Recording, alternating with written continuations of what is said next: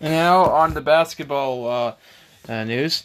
Here are your scores from tonight's games. We take you over to Portland, where they took on the Wizards. The Wizards would win this one, 118-111.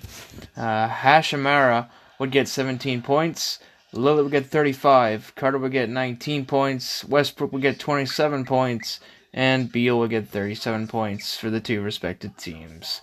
Over to Golden State and Charlotte. Charlotte would win this contest 102-100. Wiggins would have 19 points, and Oubre would have 25.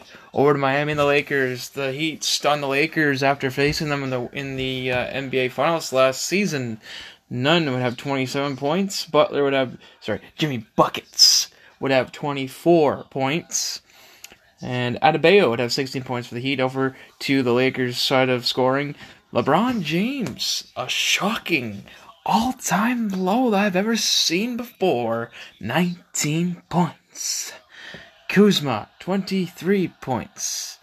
The Lakers, could this be the end of the dynasty? Do they really need Anthony Davis to be successful? We'll just have to keep watching this season to find out. Over to Chicago, taking on the Sacramento Kings. 122-114 Bulls victory.